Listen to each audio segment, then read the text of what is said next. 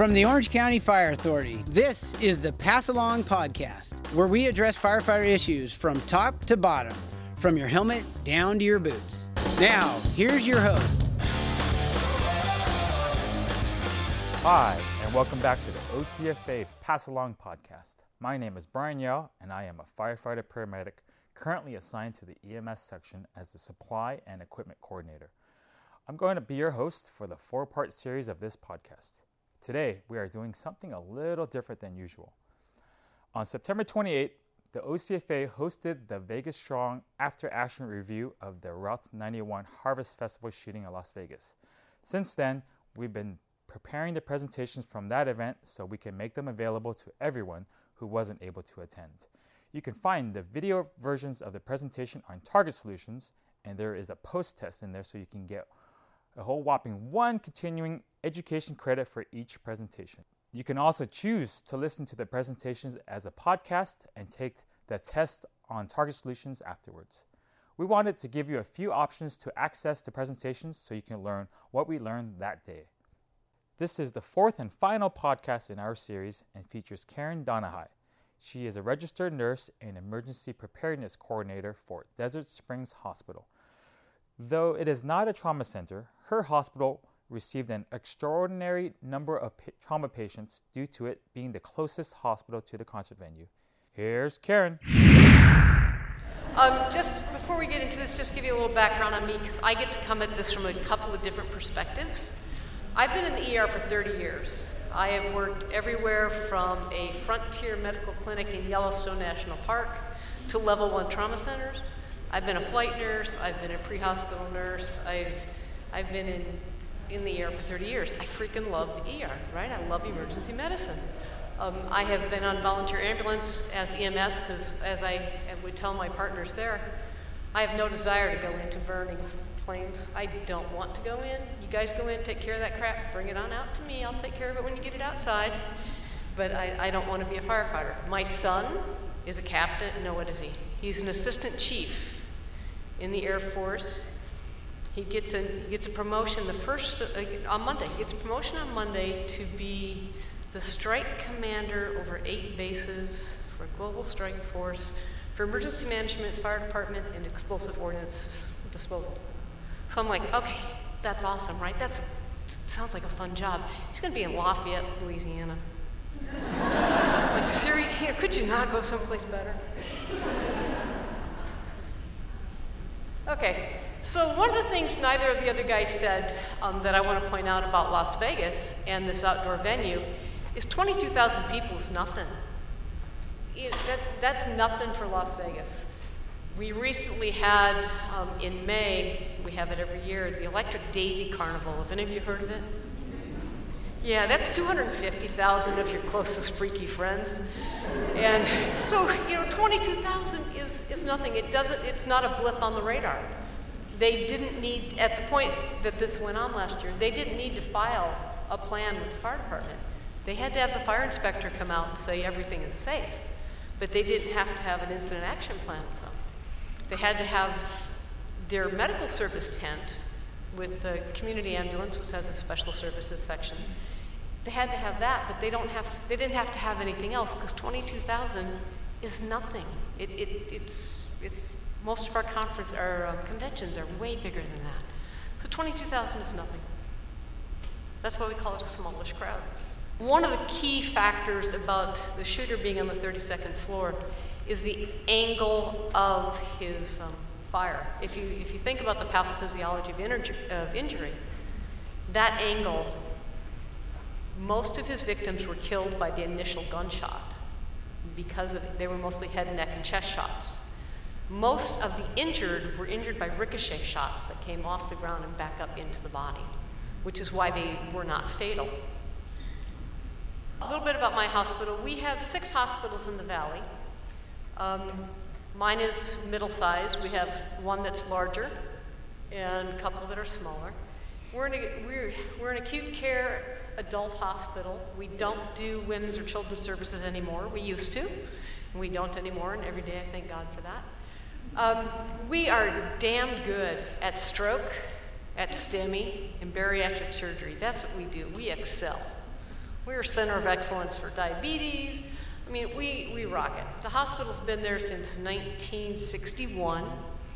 It's old, it's ugly, it's dingy, it's dark, it's dank. It was built as a nursing home. It was never designed as a hospital. And it's got some of the best people you'll ever work with there, which is why we all keep coming back.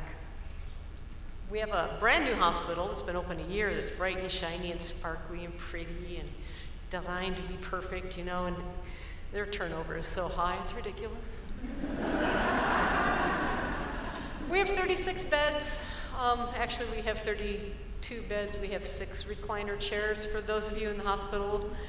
I was telling some girls at lunch that whoever thought that we would count recliners as patient care beds in our ERs when we started this, or whoever thought that we would consider the hallway bed a typical bed and the hallway would be an assignment.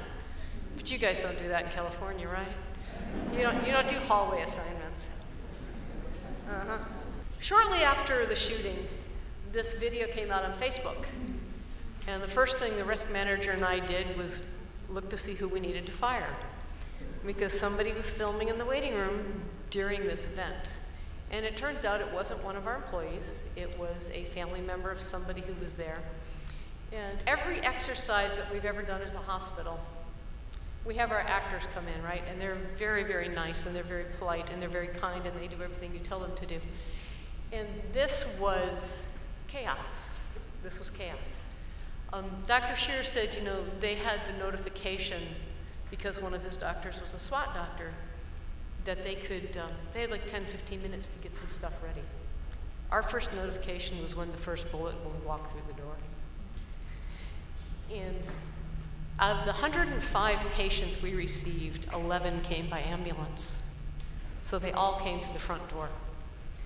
And in our front door, there's one triage nurse, one tech, and that's it.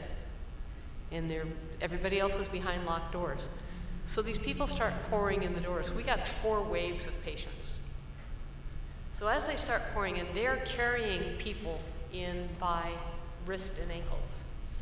They're dragging them in, because we don't have an excess of gurneys. Do you guys have 20 gurneys stored someplace that you can just drop a hat and go get people? You do? Yeah, this is not our ambulance entrance. It's a 1-lane drive-through. The ambulance is on the other side of the building. So they're bringing all these people in. Sunrise Hospital is a 1.5 miles away from Desert Springs. And our timeline is identical, which just kind of cracked me up, because the shooting started at 10:08.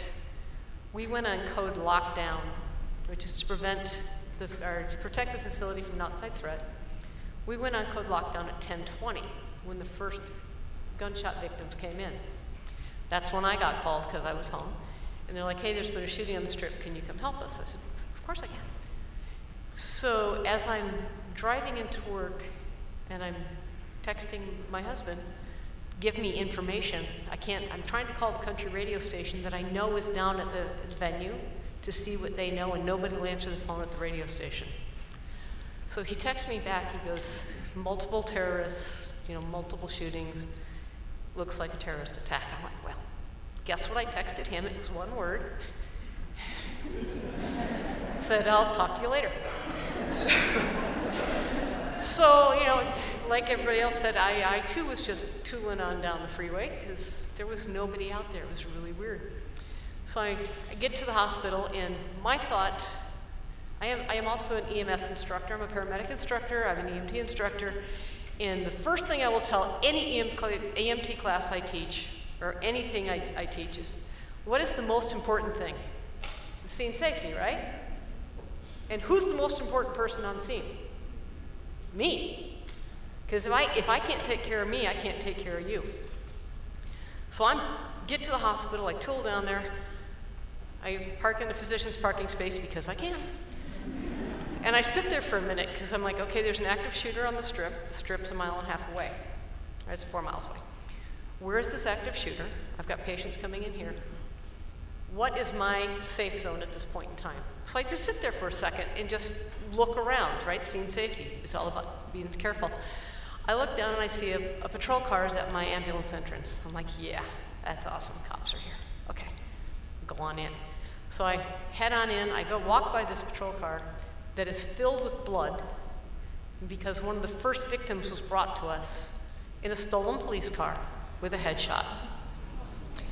So I get in and I find that out. I'm like, well, shoot, where are my cops? And there weren't any at that moment in time. So I walk in, meet with my doctor. We've, by this time, probably got 15 or 20 patients. Now, in a non-trauma hospital, when a gunshot wound walks in, the non-trauma nurse says, holy crap, let's get him to a doctor, right? You don't put them in the waiting room. So we take this first wave of patients that come in, and we put them all in beds. And they're all yellows and greens, but they're gunshot wounds. And then the second wave of patients come in, and they're yellows and reds, and they're critically injured. And we have to remove patients out of beds. I'm sorry, sir, you're not sick enough to be in this bed. Could you please have a seat in the waiting room? I need this for somebody else.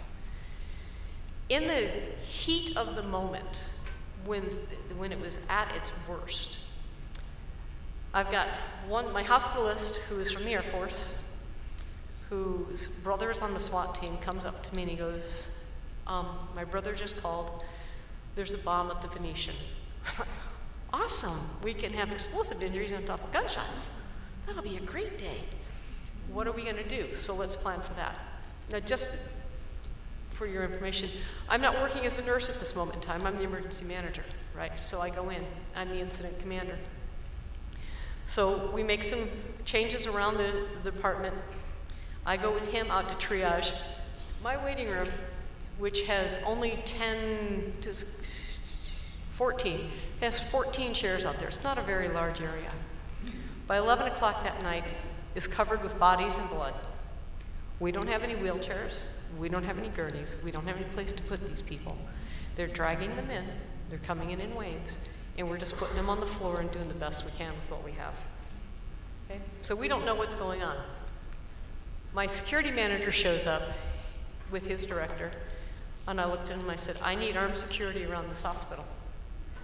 Now, I don't know about your hospitals here in California, but we have little stickers all over our doors that say no guns, no weapons. This is a safe zone, please feel free to come hunt here anytime you want. So my security director, because we have a contracted security service, got me 14 armed guards around the perimeter of the hospital, which is awesome. We were safe. The issue I've had since then, is one of the after action items, is nobody else knew, other than the three of us, that we had armed security. I met one of our victims a couple months ago, and he was telling me how he was sitting in front of he was sitting in the waiting room in a wheelchair, and how vulnerable he felt, because he was in the back of one of the pickups, got thrown in the pickup, got brought to us. He's sitting in a wheelchair. He's 6'4", so he's kind of tall and lanky. And all of our walls are glass. And he says how vulnerable he feels sitting there in that waiting room, waiting to be seen, waiting to be treated, not knowing if the shooter's coming for him. Now, I know that we've got a good perimeter, but my coworkers don't know that we have a perimeter. My patients don't know that we have a perimeter. And to this day, I haven't figured out a good way to tell everybody that we have a perimeter without making anybody else crazy. So if anybody has a good idea, let me know.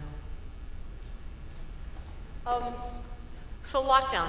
I told you our hospital's old and built as a nursing home. It has 17 first floor exterior entrances and exits. It doesn't have a magic button to lock the doors. You get to do it with a key. So being the good emergency manager and incident commander, I get there, I assess the situation, I'm like, we're gonna set up incident command, right? I'm gonna go down and set up the incident command center. I'm walking down through radiology when this group of 7 people bleeding accosts me in the hallway. They've broken into one of our back doors seeking help. I take them back to the ER and make the decision at that point in time that incident command is gonna be mobile today. We're gonna do this a little bit differently. And I don't remember if it was Chief Took or Dr. Shear that said adapt and overcome. That's what we did, was adapt and overcome. So for those of you that are old enough to know what a 2-inch piece of tape on your thigh can do for documentation, it still works. So just like Sunrise, we called the code triage at 2320, an hour after the incident began. That was, it seems like a long time, but when you're in a tsunami of a crisis like that, an hour is nothing. It goes by in a heartbeat. You've barely done anything. It's really bizarre how quickly it happened. So we go on to code triage, 2320. I send out a page to my executive leadership team that I need all hands on deck and everybody needs to come in.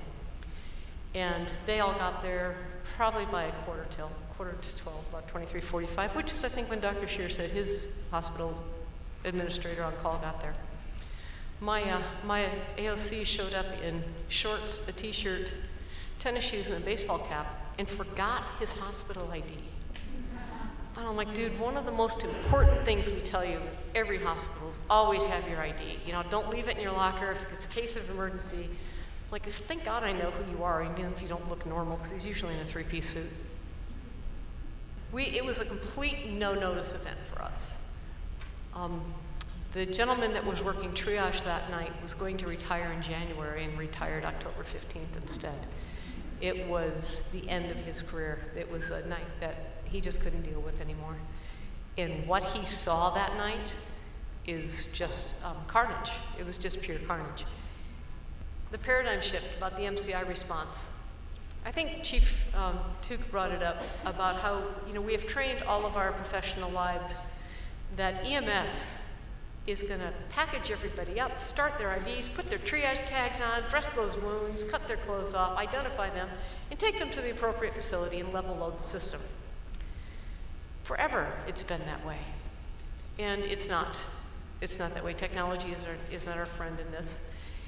We were having discussions with some folks were asking about, could we put a trauma hospital designation in Siri? Ask Siri where the closest trauma hospital is. For the most part, most people outside of this room don't understand the necessity of a trauma hospital or what the difference of a trauma hospital is. They don't know, nor do they care. If they're injured, they're going to go any place there's a white H and a blue sign, and they don't care if you do it or don't do it. There's many people who still come to Desert Springs to have their babies because that's where they were born. A hospital's a hospital is a hospital is a hospital.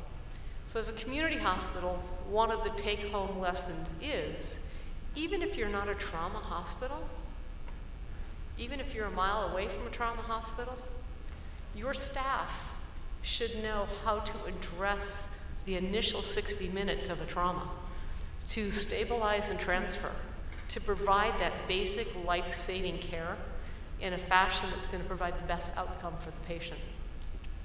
My boss recently asked me, like last week, how long does it take to get a nurse trauma trained? And I was doing a MCI exercise. And I said, are you talking about for Thursday, or are you talking about trauma nurse core curriculum? He says, TNCC. I said, okay. TNCC, 17 hours. You renew it every 4 years. It's a great class. It's a pain to teach because they don't give you much latitude. But it's a really, really good class, and yes, one of our after-action reports from October 1 is that 50% of our full-time nursing staff will be trained in TNCC by the end of this year. And we're at about 35% right now, so we're making progress. And he's like, why don't we have it? And I said, because you won't pay for it. And he goes, what do you mean we won't pay for it? I said, the hospital, the corporation itself, chooses not to provide that as required education because none of our hospitals are trauma hospitals. You can take it on your own. You can use your PTO and take the time off to go do it. And nobody's going to stop you from taking it, but the hospital doesn't provide it in the system, which is something that is now being changed because my boss is a fabulous man and has realized that that basic level of care is necessary when you consider the volume of people that come to Las Vegas and how close we are to the Strip. And they're building that new Raiders stadium, and guess which hospital is closest to the Raiders stadium? How exciting is that? At least the Vegas Knights don't play close to us. They play close to UMC. So that's good. They can do that. However, the Vegas Knights did choose us to be their medical providers for the season, which I think is really cool.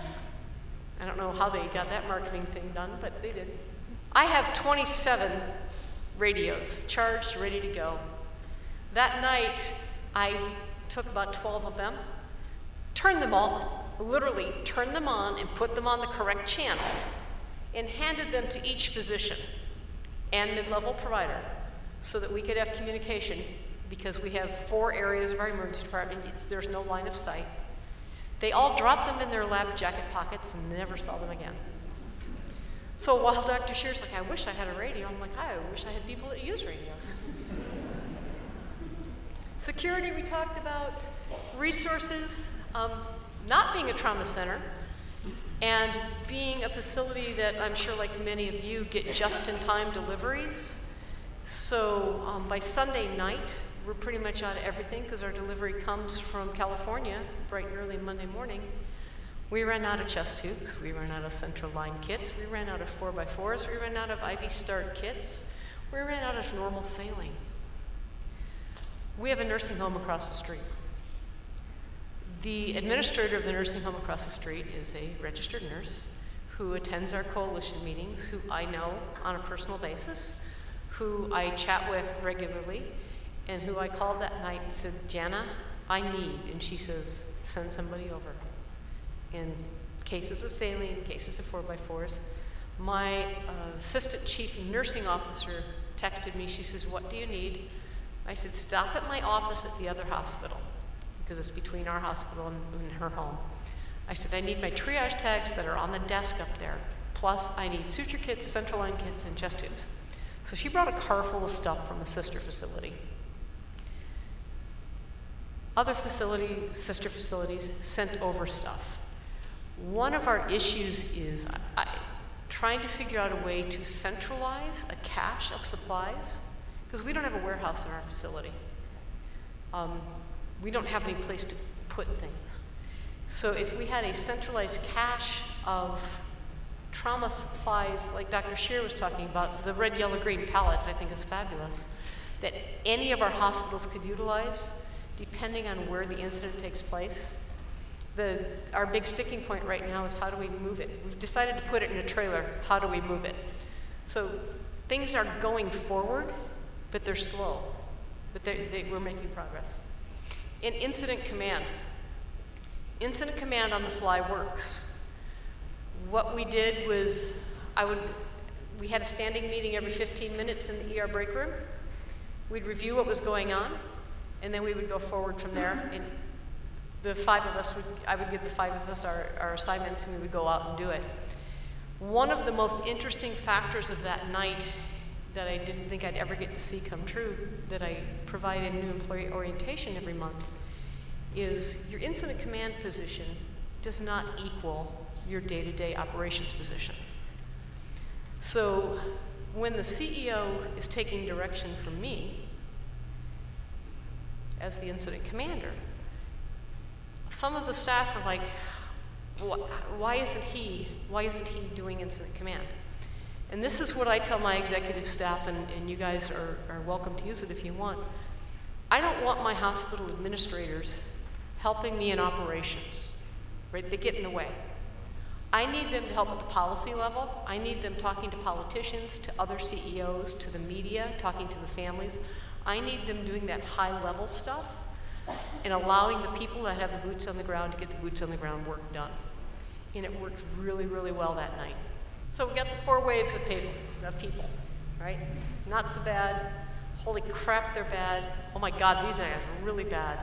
And then when you think it's all over, a city bus with 27 people on it that had been parked down at the venue because it had been under gunfire and couldn't leave, dropped this load of people off at our front door and said, go on in, they'll help you. Just when we thought we were done, another 27 people come walking through the door at the same time with gunshot injuries. It was a little overwhelming. For those of you that use an electronic health record, holy crap, it is nothing but a pain in the butt. You can't live with it during a crisis, and you can't live without it.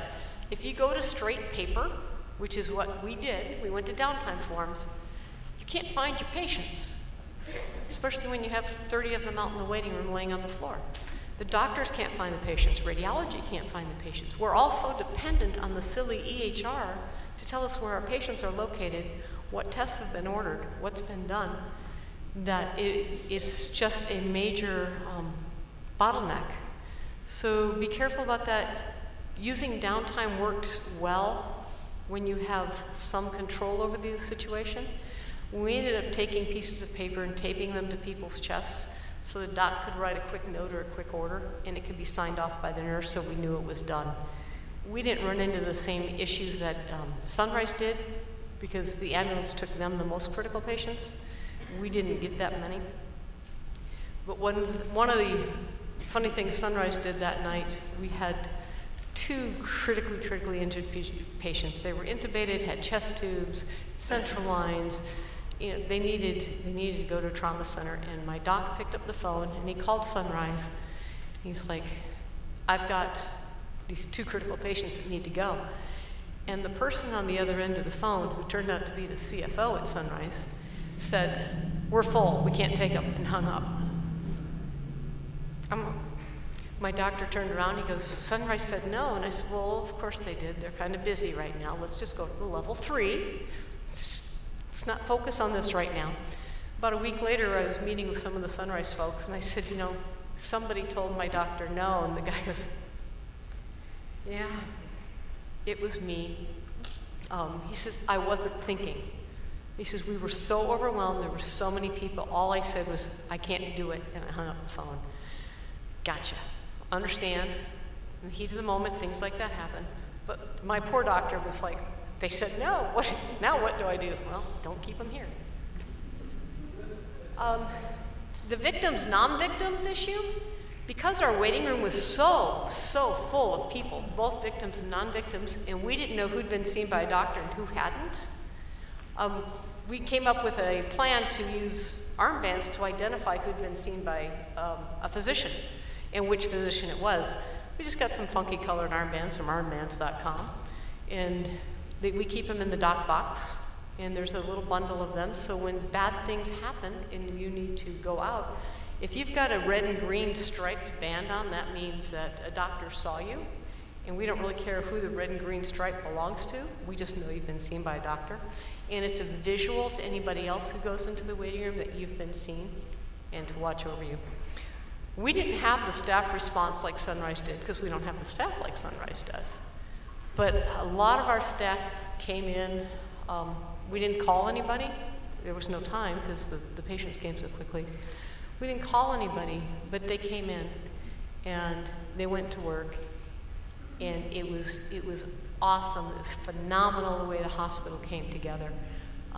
At the end of the day, when we were cleaning up and I was returning vital sign machines, and hospital people will appreciate this, you couldn't get a vital sign machine from another floor to use in the ER if you offered them money. And the following morning, I had 12 vital sign machines downstairs I had to find their homes for. So they came together. They brought us down gurneys.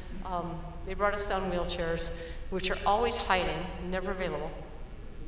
But they found them, and they brought them down to us, and the hospital really pulled together.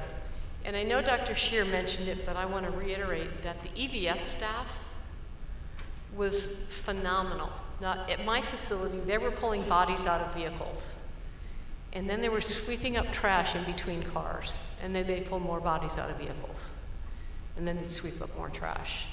When it came time for critical incident stress debriefing, the Veterans Administration sent crisis vans to our hospitals. They were phenomenal, because these were combat folks that had seen this kind of carnage. And they parked outside of our ER for 12 hours a day so people could go out and talk to them whenever they needed to. And the EVS staff needed to go talk to them more than anybody because they saw things they never should have seen. So of those transfers, we discovered, because the ER physician that was working with me that night happens to be best friends with the medical director for EMS in the county, that we have a bus in the EMS system. Not an ambulance, but a bus. And he sent the bus over to us. And the bus pulled into our front door waiting room area. One of the medics got out and walked into the waiting room and said, if you can walk, get on the bus. And they took 12 patients to another hospital that was further away. We don't know which patients they took. At the time, we didn't know which patients they took. But we had that resource that we didn't even know was available. That was amazing. The outlying hospitals got a lot of the less injured patients. And this one hospital did get 12 patients all at once, but they were all greens.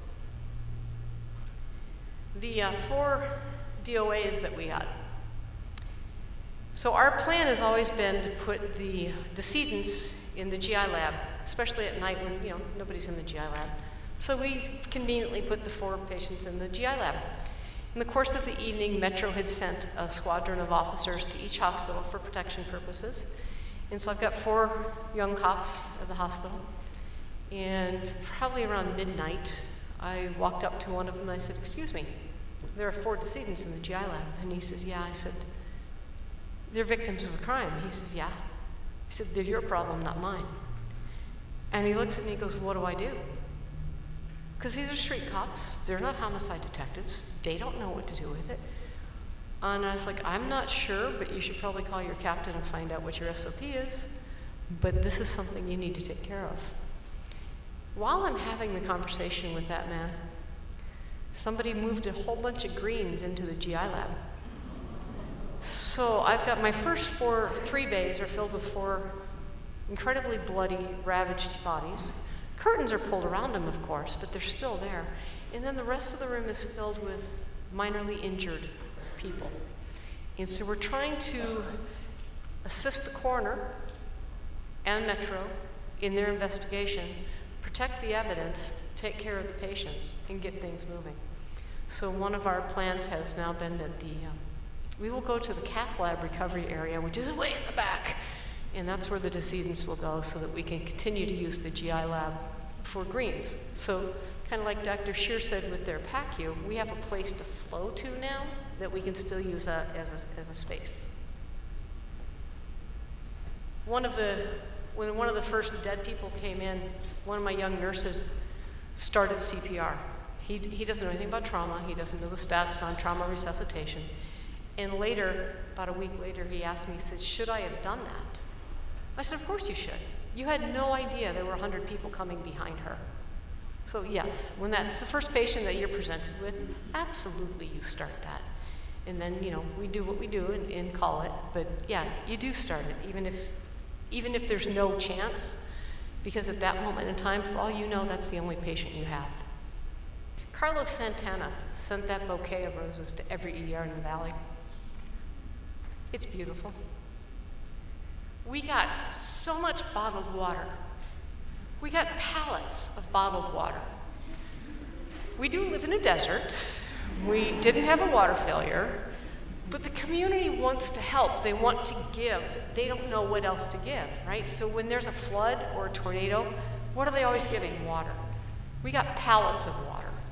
We got more pizzas than I've ever seen in my life. And the ironic thing was most of the goodies were delivered during day shift. Right? Monday through Friday. Who did all the hard work of October 1? The Sunday night shift? So when people would ask, what can we do? How can we help? What can we send your staff? My response was always, send the night shift something. Send the night shift sandwiches, send the night shift pizzas, send the night shift taco truck. The people that sent food trucks to the ER were probably the best choice of all, because at least it was fresh food. Because there's a logistical nightmare attached to getting 50 to 100 pizzas. What do you do with them? We don't have food storage for that. We don't have enough people to eat. We spread them throughout the hospital. But people want to help. I never thought that I would need a volunteer management coordinator in the hospital. I always thought that's something the county should take care of. Shouldn't have to worry about it in my little hospital. We received so many donations of things. And you want to thank those that gave it to you, right? You want to recognize that they reached out to you. So if you don't have a volunteer donation, plan one. Psychological assistance was huge. Our first couple weeks after the event, absenteeism went up to about 30% throughout the whole hospital, not just in the ER, but throughout the whole hospital. As the anniversary is coming close, we're keeping a close eye on staff. Again, not just the ER, but surgical services saw a lot of nastiness that they've never seen before. EVS, like I mentioned. Security was huge in taking care of visitors and family members. So we're keeping a pretty close eye on everybody, and we don't have any special event planned for October 1, other than we've all just been recently given Vegas Strong Still shirts to wear on Monday and then every Friday this month as a outward sign of solidarity for Vegas Strong. One of the things I did notice with our employees is they didn't want to go to EAP. They were okay going out to talk to the VA people that came, the vet center crisis counselors. They didn't want to go to human resources and get any EAP information, and they didn't want to contact EAP if you gave them the information, because there's still some kind of stigma attached that perhaps your employer is going to find out, and that there's something wrong with you. And particularly ER staff, and I'm going to say it's probably not too unusual with fire, police either, but we're all tough, right? We can handle it. That's why we went into this. There's nothing wrong with me. I got no problems. Why are you bothering me? Leave me alone. I don't want to talk about it.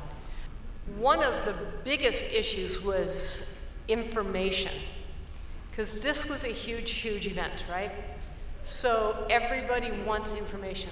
Las Vegas Metro wanted information. FBI wanted information. Insurance companies wanted information. State Department wanted information, because some of our patients were international. And they all wanted the same information, but at different times and in different ways. When the cops started showing up at the hospital, they would call me down to come talk to them. And I would look at these two uniformed officers, and I'm like, man, I swear I just told that to your buddy, an hour ago. Do you guys not talk to each other? And as Chief Tuke was saying, these silos of excellence, they don't talk to each other. They need the information for different things. The sheriff needed the updated numbers every morning by 8 a.m. because he had the pressure of the public and the media. So one of the things that we've come to the conclusion that we're going to do in the state of Nevada, and we're actually trying to put it into Nevada state statute, is for a crisis situation, we have a questionnaire that has like 5 basic HIPAA compliant questions on it. That will be the only thing we will use. There will be a direct point of contact at each hospital, and that's the information that will be okay to give, and everybody will be able to give it. Because law enforcement got so frustrated when they would call the hospital, and I'm sure any of you know this, if you call a hospital and ask any information on a patient, the only thing you're going to get is, yes, they're here, and that's all the information I can give you, or no, they're not here, and that's all the information I can give you. And HIPAA is used as a shield of defense. So in an effort to meet the needs of law enforcement and meet the needs of the media and meet the needs of the patients and their family members and protect the hospitals, through the Hospital Association, we are coming up with this process and a form that we're going to put into state legislature so that we have a way to do this through Nevada revised statutes. Because it's amazing the amount of information necessary. I spent 6 weeks combing through every patient that came to Desert Springs Hospital, pretty much on at least a weekly basis, to find different pieces of information that were requested and required, primarily by law enforcement, because it's part of their investigation. Our Southern Nevada Healthcare Coalition is a large, robust coalition. We have every healthcare organization in the valley is in it. We have home health, we have dialysis centers, we have the weather service, the FBI, the gas company, power company, Las Vegas Metro, fire, you pick something, all the ambulance services, all the fire services. The school district healthcare system is part of our coalition. And one of the things that is so valuable about that is we meet monthly and we have face-to-face interaction and we get to know each other. And in the course of a crisis, it was personal connection that made a difference. And when somebody at the MAC texted me and asked me a question, I knew who was asking me and what information I could give them. I am part of the Medical Surge Area Command, which is part of our Multi-Agency Coordination Center, our MAC. And for New Year's Eve, it's a big deal. So every New Year's Eve I spend down at the county MAC, because it's fun and exciting. And we call the hospitals every hour to verify their ability to take more patients and to see what they have and to see if they need anything. And the see if they need anything came directly from October 1. Because the communications office did notify the hospitals that something bad was going on. In the course of our meetings since the shooting, one of the communications guys said to me, "You didn't say you needed anything when I talked to you." I said, "In the course of hospitals and fire departments, you have never asked us if we need anything. You always bring us things. You always bring us gifts. Some of them are drunk, some of them stink, but you always bring us gifts. And you've never asked if we need anything, and we never thought we could ask you." So we have changed the scripting for New Year's Eve and for mass casualty to the first question the communications office asks the hospital is, "Do you need any resources?" Then, "How many patients can you take?" And then, "How many do you have?" So just keep that in mind, because sometimes the hospitals don't know that they can ask for help. And one of the things that we're working on is sending this battalion chief in a squad to the hospital to decompress, because I sure could have used it the night of October 1st. The therapy dogs came from all over the country. They were amazing. And you think they came for the victims? Oh, heck no, they came for the staff. And they made such a huge, huge difference. You would think, I'm a dog lover. I own my own and always have. But I didn't realize truly, to people who needed just that moment of relief, what just a golden retriever can do for you. I have a pit bull, but she'd do things for you too. She'd lick you to death. But just having these guys come by and say, and do they just stop and say, "Hi, is there anything you need? Can you do anything?" And that dog breaks down so many barriers that we try to protect ourselves from each other. We try to keep that facade of strength. And the dog just releases that, and it's just so beneficial. Don't ask infection control first. Tell them afterwards. These dogs all have their shots and had baths, but you know how infection control can be. So I work for UHS, Universal Health Services. We have hospitals all over the country. And they chose to put Vegas on their cover for this particular one. But the entire magazine is about how hospitals across the nation pulled together in crisis, whether it was hurricane, floods, the shooting, whatever it was. And even though your plans aren't perfect and they don't work in real life, they work on paper, your hospital staff comes together. If you've got teamwork at all, it'll come together and everything's going to be A-okay.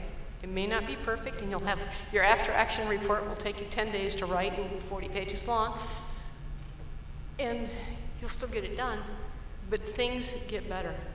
So keep your chins up. Something bad's going to happen to you sometime in your career. Know that it's happened to somebody else.